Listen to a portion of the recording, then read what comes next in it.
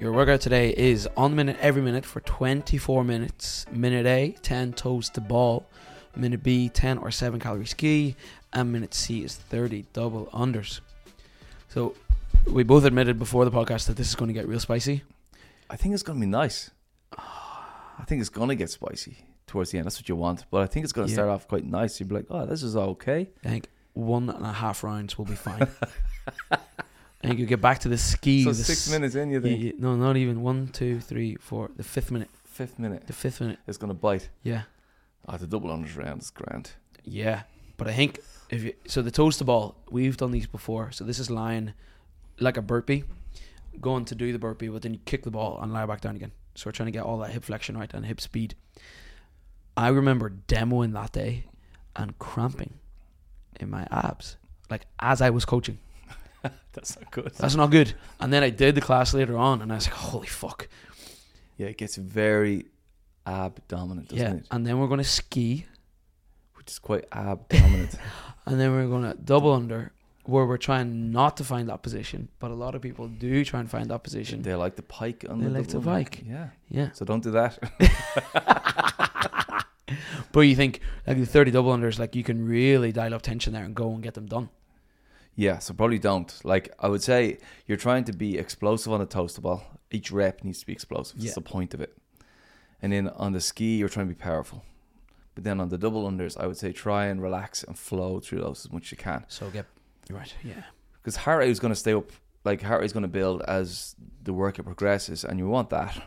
But you also want to manage yourself a bit. And you want to stay explosive on the toaster ball, and you just want to stay powerful on the ski. Yeah. That is a big, like the central main purpose of the thing. Build that whole anterior chain, everything in front of your body. Yeah.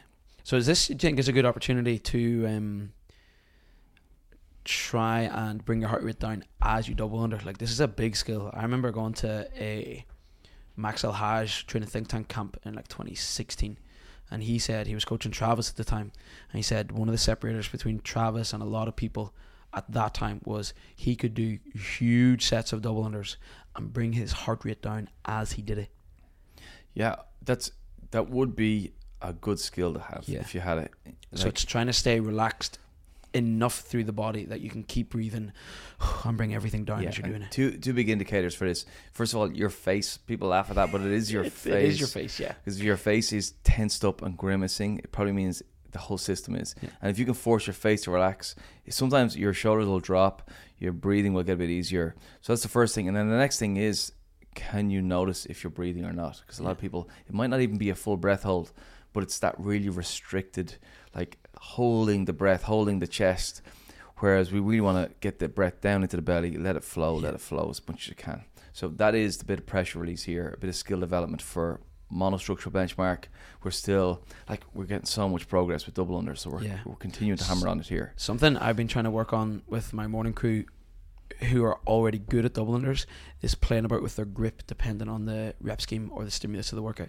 So a day like today, I would be coaching them to relax their grip a little bit more, because I find if you squeeze, the more you squeeze your hands, your forearm, your bicep and your shoulder go, and then that goes into the neck, and if you're doing the face thing at the same time, terrible combo. But if you can relax your face and have just enough tension in your hands to double whip it just fast enough, the rest of the body kind of comes with you. So that play about with your grip tension as well is huge. Yeah, absolutely. Yeah, a good way to think about that is that muscle tension should be most at the middle of your body and least at the extremity. So if you keep your belly somewhat tight and your shoulders somewhat organized, it allows the elbows to relax, the wrists to relax even more, and it'll allow the rest of the system just to flow.